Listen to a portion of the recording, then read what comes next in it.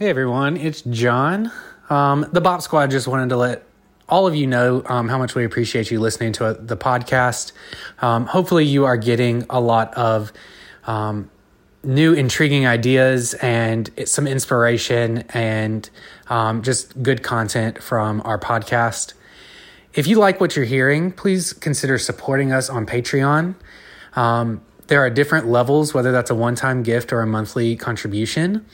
And the different levels have different perks associated with them, like early released episodes or some merchandise. Speaking of, you can go over to the Bop Shop at clinicalbopulations.threadless.com to check out some of our merch, which also is a way for you to support us. I own 2 of our shirts, and they are my favorite shirts out of my wardrobe. They are so comfortable and soft and stylish, if I do say so myself. So consider checking out some of our merch. It really is good quality stuff. All right, now to the show.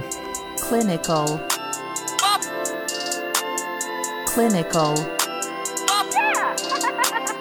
Clinical. Population. Population. Clinical. Population. Population. Clinical. Population. All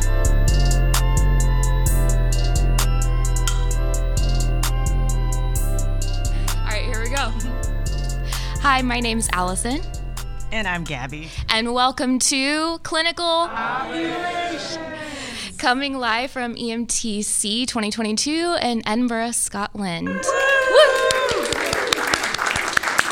And we are introducing music therapists to new bops and new bops to music therapy. So because we're in Scotland, we found a Scottish artist. This is an artist. His name is Hamish Napier, and we were connected to him through Nikki Hare, and he's a folk artist, improv artist. So, hello, my name's Hamish Napier. I'm a Scottish folk composer, and I come from the Highlands of Scotland. I come from a place called Badenich and Strathspey, which runs a mountainous region which runs either side of the River Spey, from the Cairngorm Mountains out to the Moray Firth in the northeast of Moray. You say, tell us a little bit more about your musical background. My mother is a clarsach player, which is the Highland harp. It's like the wee harp. I think, growing up with that instrument in my house, whenever I see an orchestral harp, I always think about that as being the big harp and the clarsach being like the normal one. But it's just, some of them are quite small, they sit on your knee, and some of them are quite small, they just go on the floor, but they don't have any pedals or anything like the big orchestral ones, but they're a famous Celtic instrument anyway.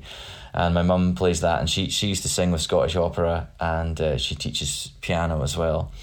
And so I grew up with music in the house all the time. My dad has a great love of loads of different kinds of music, quite a lot of roots music. I think he's a bit of a Mozart fan as well. But so my brothers and I, we were always listening to a big mix of folk music and all kinds of different things in the house growing up. My first experience of learning music was actually going to classical lessons. I got classical piano and then classical flute lessons, and I did the grades and things like that. But I think overall, on reflection, I think that system didn't. It did work for me, but it wasn't necessarily quite the right way forward for me, because when I picked up folk music when I was in my early teens, I found that I was able to learn the music without the sheet music, so I could learn things from all the tapes and CDs that I was listening to, and that was wonderful. So, and also I could play the music really easily with my friends. It wasn't like a duet had to be written or there were duet parts.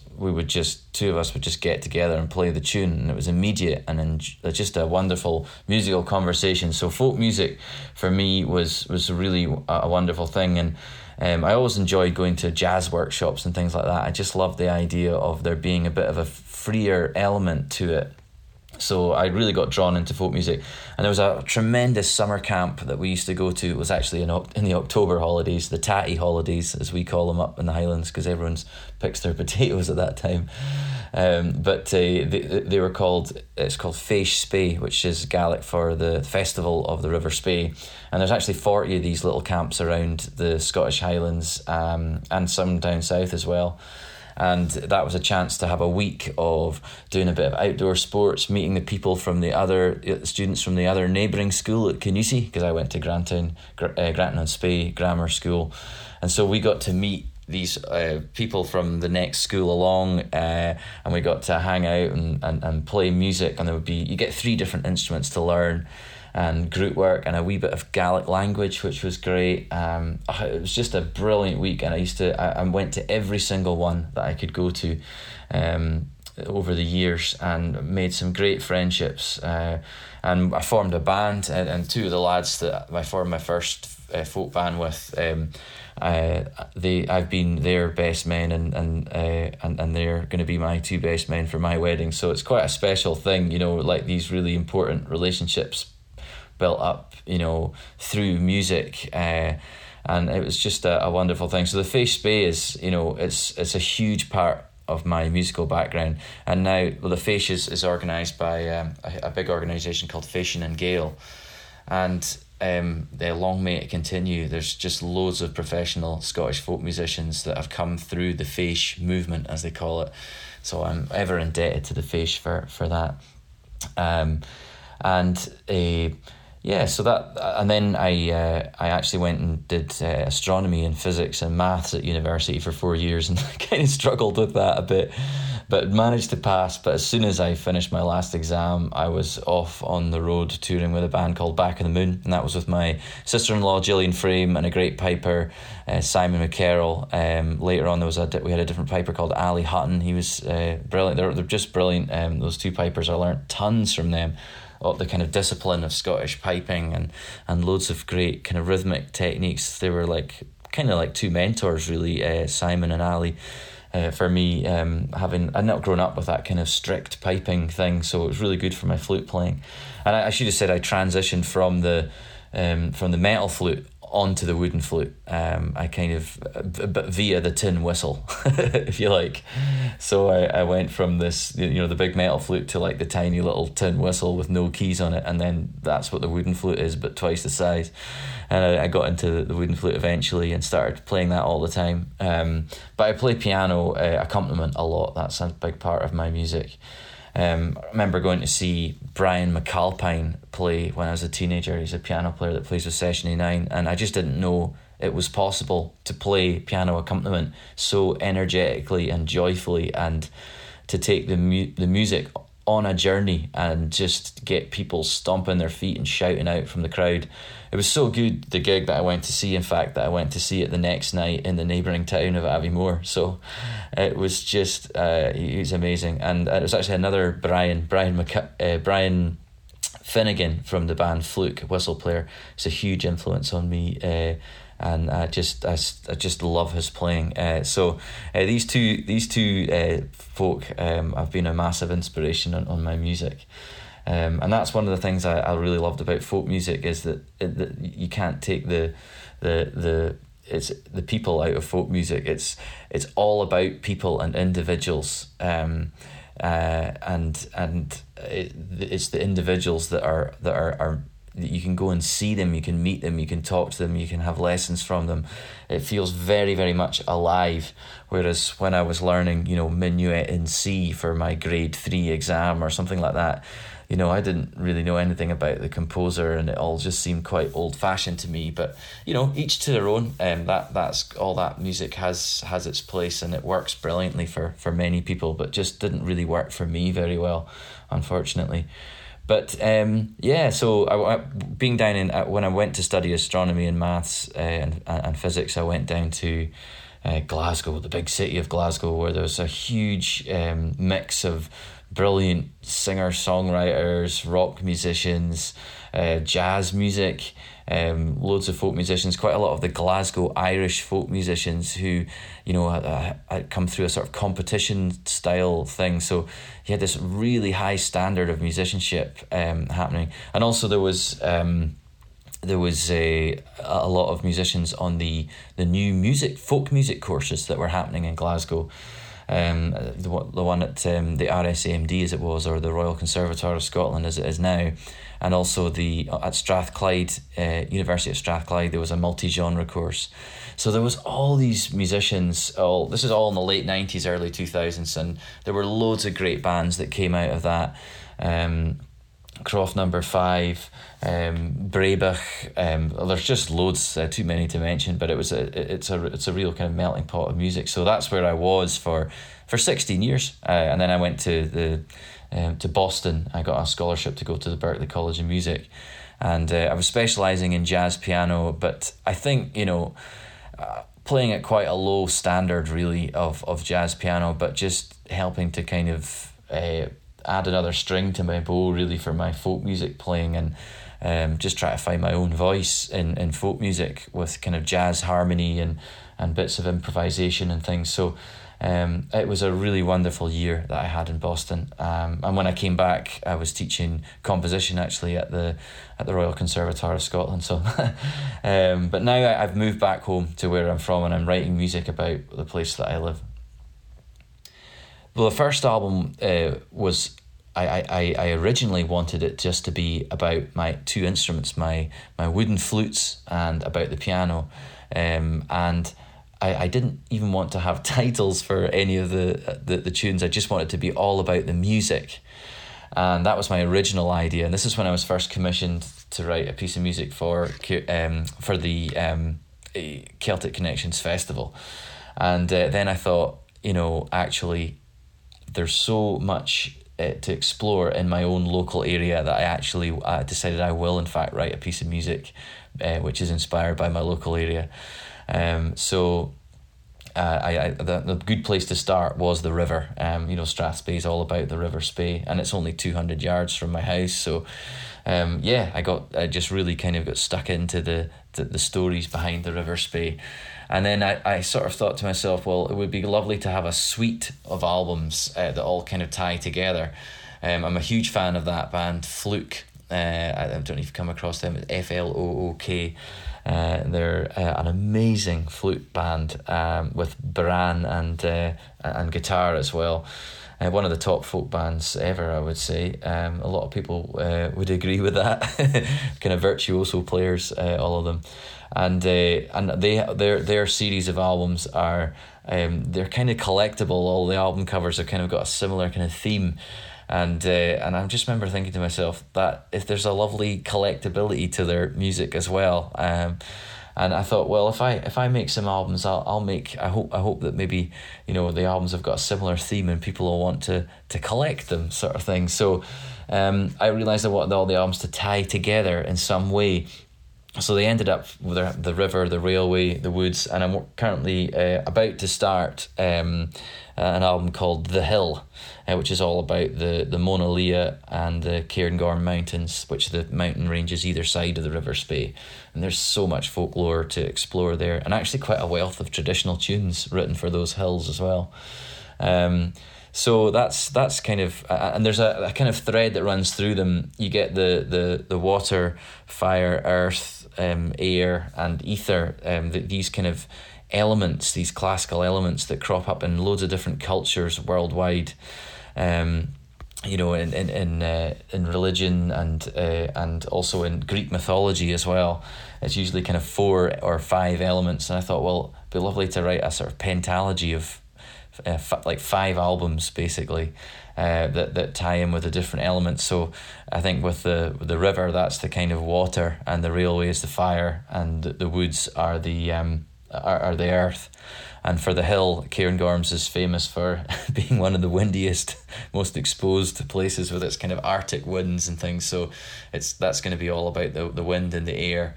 And eventually, I mean, having studied astronomy many years ago, I have never really gone back to visit all that astronomy stuff. And so I think eventually the final 5th album will be about the ether, but still tied in with Badenich and Strathspey, because there's lots of really amazing ways that nature is affected by the cycles of the moon.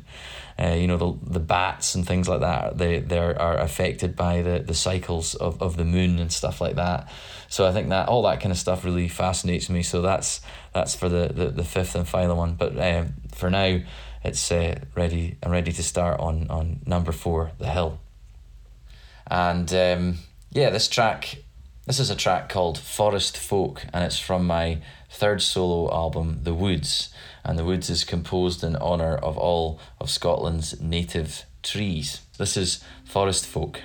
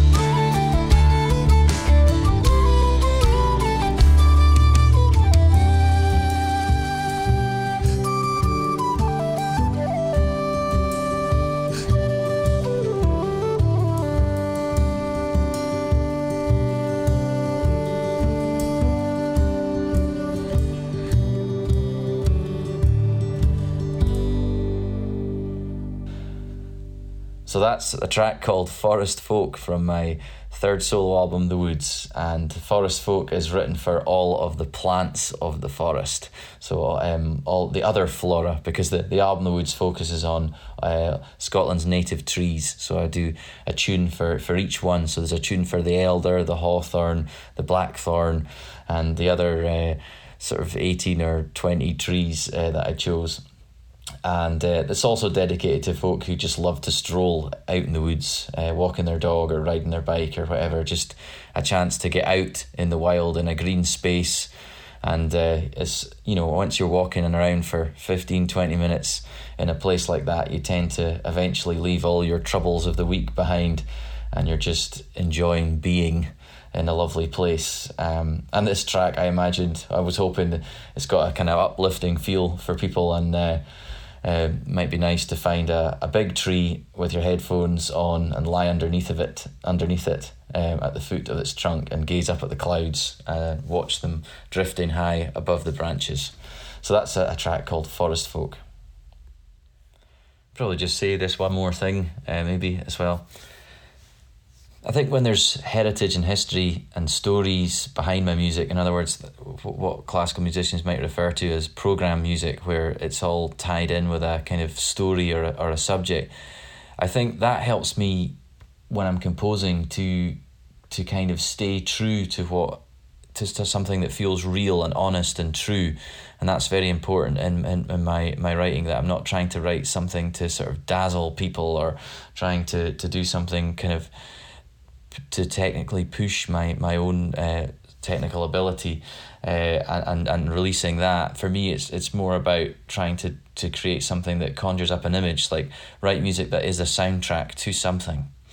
And it's not so important that people don't get exactly what I meant. In other words, I don't mind if people hear a piece of music and they think about something else. That's absolutely fine. It's more accessing that feeling that you get. So, for instance, the piece of music that I wrote for the Freshwater Pearl Mussels is quite a kind of ominous and dark sounding tune, written for people that would disrespect the landscape and overfish these pearl mussels to the extent where they're become endangered. So the piece of music is written for that. But I think for somebody just coming in for the first time and listening to it, I certainly don't mind if their mind is taken somewhere else completely different, thinking about a place or a person or an event. And I think that's a really interesting thing for me. It's like, how does the music make them feel? So yeah, I think that for me, the history and the heritage helps keep me on track, as it were, with the music, and where all the countless decisions you have to make as a composer. Being a composer is about making decisions, and I think when you have something to write about and you're effectively writing about the soundtrack for something invisible, that really sort of focuses you in, and it gives you great limitations and restrictions, which actually help drive forward the creativity in the music and actually sort of focus you in on something where you realise, it has to be like this, or it has to be this short, or no, I think I'm actually going to have to use the bagpipes for this one instead of the fiddle, to tie in with the subject matter. And the next thing you know, the tracks are influenced by their subject matter, and I just love that process. It's a big part of my music. Anyone have any thoughts or ideas? Okay, my name's Luke Ansley. I'm from the UK. I'm based in the southwest of the UK, in Bristol. Yes. I'd liked everything about it, actually. I was slightly worried before you played it. I thought, what's going to happen if I really hate this track? It's okay, no judgments.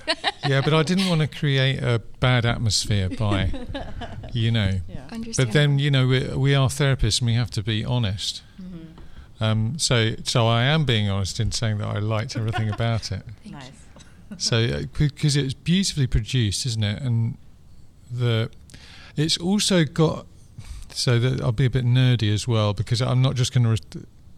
Actually, I think the track it's got some muso-y qualities to it, hasn't it? It's got, so as a muso, you're listening to that thinking, oh, right. Okay, because it starts off. Yeah. It starts off. Okay. So it starts in 4, and you think, okay, we're in 4, Right. Yeah. and then there's a metric modulation. Right. So I hope there's some fans of metric modulations It's fun. Yeah. listening to this. Yeah. And the thing about that kind of thing happening in music is, and maybe this is a problem sometimes with being a musician, is that you think, oh, what did they do there? Mm-hmm. So what happened there? And I was trying to work it out. There's like a dotted crotchet to crotchet relationship or something like that going on. Yeah. So that's my right brain is like annoying me while I'm listening to it. I can relate. Yeah. Yeah. So that was something that happened, and there is a term for that because there's quite a few. Well, actually, so I teach on the music therapy training at the University of the West of England, and one of the trainees recently told me what the term is for that, because there are quite a lot of examples of tracks from pop and rock music where it feels like the one is here at the start of the track, and then it moves, and then you find that actually it's somewhere else, and it was a really good example of that. Right. Yeah, for sure. Well, I mean, I guess you could think, oh, it starts here and then moves to somewhere else, but to me it felt like that was a little game Yeah. at the beginning. Yeah, it was. Yeah. And it, but it was really fun. You know, it was a very playful moment. I thought, what did you think? Yeah, I wasn't as focused on where the one was, but I just kind of got lost in the groove, which is one of the first things that I noticed. I could just get lost in it, you know? Yeah, I just thought it was just easy to listen to.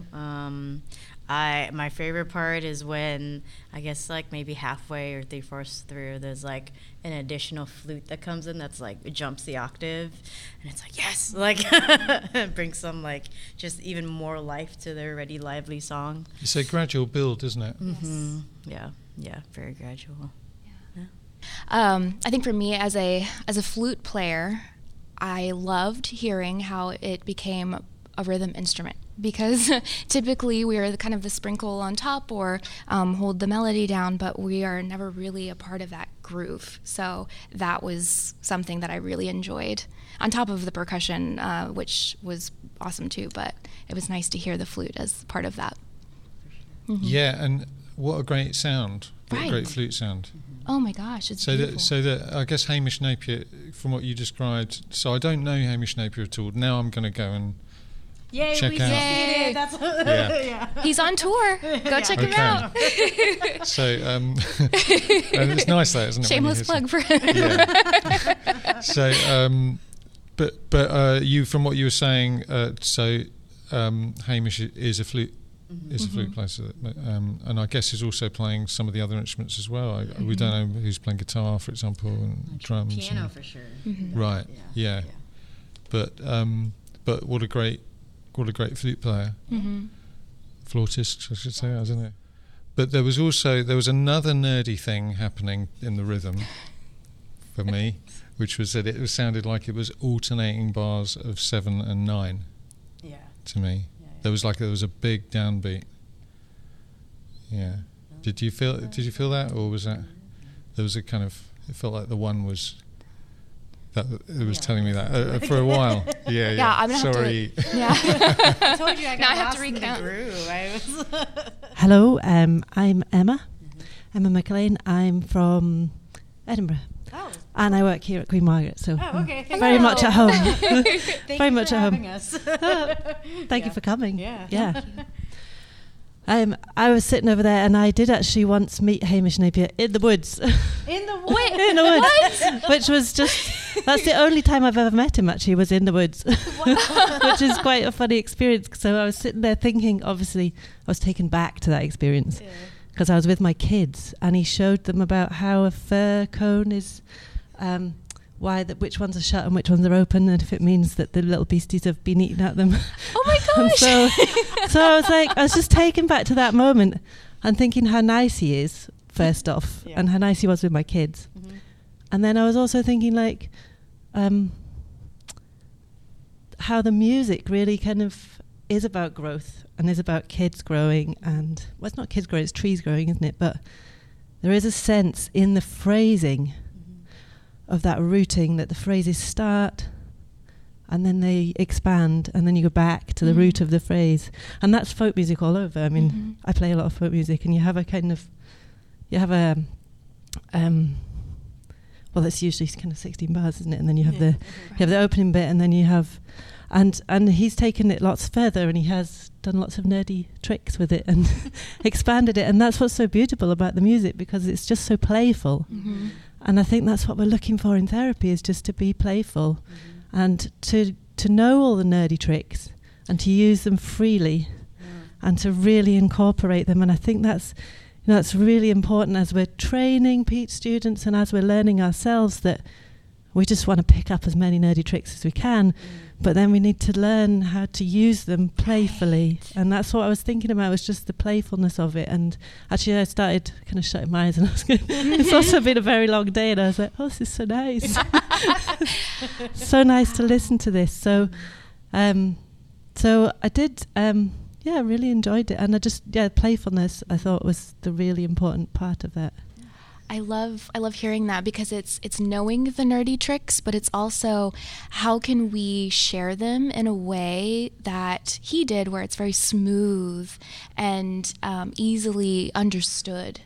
Yeah, where you're left kind of wondering, how did that happen? Right. How did it happen so smoothly? And even, does it matter? You know, if you have that playfulness and that joy, that experience, does the nerdiness matter?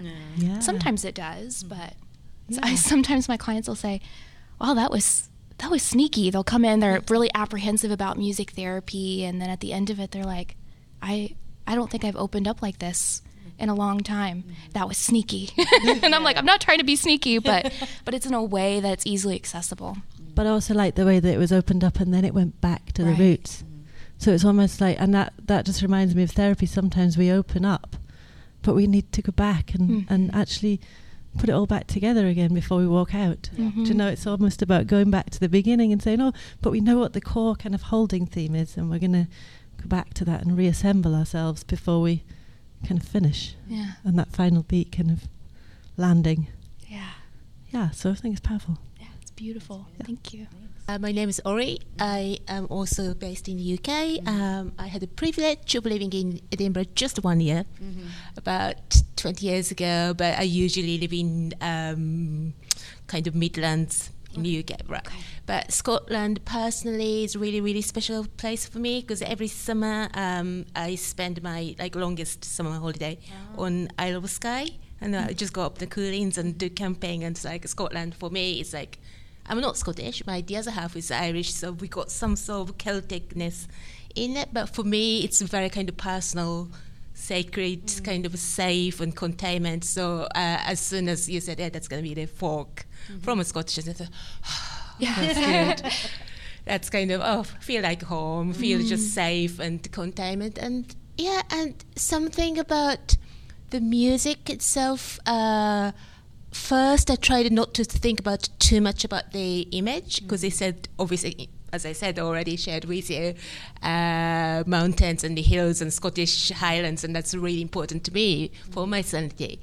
But I tried not to get too involved in that, but I was kind of thinking, what is it about that melody? And I didn't go into nerdy analysis at all.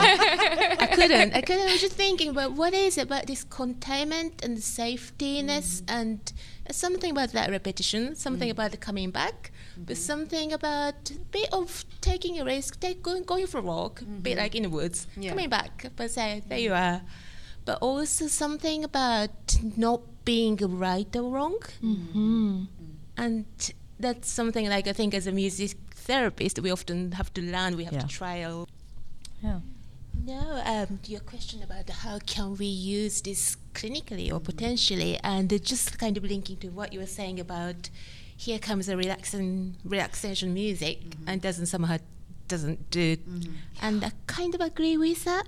And so for me, it would be very much, if I was listening to your guys, for me, how you going to introduce music to me, how much you're going to say about it. would mean quite a lot to me. So I think that's really, again, maybe that's where you're using your clinical thinking. But how you're going to introduce? You're just going to say the facts about, he's a Scottish guy, kind of folky music, or do you share your own experience already that I found this music, blah blah blah, or do you let person go first? Do you have a format? Do you have a clinical rationale for that? I think it depends on the situation. Yeah. So there's times where I'll be working with people, and I'll maybe it's experiencing different cultures or introducing to different types of music, and so then I would definitely introduce the artist, explain about Scottish folk music, and give background. And then there's the other times where I'm doing more of that directed imagery and music, and I'm allowing the client themselves to experience it, because I don't want to put any of my interpretations onto them. I'd rather them share with me what their experience is like. And then from there we can have a discussion if they'd like to, but I'd really like for them to share with me their inner world. So I think it depends on when I'm bringing it into session and why. Yeah. And then sometimes for me, it's not even taking the whole song, it's just taking part of the song. So, the song has a lot of repetition, right? So if someone's learning how to play the bass, to help with motor skills or something like that, I'll be like, hey, let's maybe try to learn this little warm-up exercise, which is actually the bass line from there. If someone is, if I'm in a hospital working with like someone with breathing, maybe we're not going to have them play the flute because that's too hard, but like maybe the tin whistle or something like that. So for me, it's not necessarily bringing in these songs, but it's bringing elements of the song. Another thing I was thinking along with the nature is like making a collage or like a drawing of nature. So if we were for some reason talking about nature, we'd probably make like a playlist of nature songs, and then I'd like sneak this song in there somehow while they're drawing or making collage. And so it's not always like, here is a song that I think is cool. It's usually a little bit more subtle than that, for me at least. Yeah. Well, and that's a good point too, is that like I think a lot of these are starting points we wanted to bring in songs from this podcast as a starting point for the music therapists that are interacting with this podcast, but not necessarily like this is what you need to do with it, or make sure you're bringing these into your clients. I know a lot of us will just come from the client preferred space and allowing the client to lead the way, but then if you're kind of doing a group or you need a theme or you're looking for things that maybe will fit with the clientele, this is a good resource for that. It just struck me that there's something about just the process of saying we're all going to listen to a song and then stopping and all quietly listening to it, that is in itself, clinical. You could say that could be clinical. I would just think therapeutic, or grounding perhaps. So that feels like a valuable experience. It's something, as you say, that you can just do in life. You can just listen to songs. How often do you do it? How often do you sit down, shut your eyes, and quietly listen to a song, and then think about it? Probably not very often. Right. So that in itself feels valuable to me, I would say. I have used receptive techniques. In fact, during the pandemic, it became quite an important aspect of practice, didn't it? And I didn't do much clinical practice in the pandemic, but one thing I did do was work with a group of teachers in a school, and online, and that each person in the group would bring a song. We had themes each week. Yeah. So, it's, in a way, it's similar to what you're doing. And it felt, we didn't call it therapy, but they did.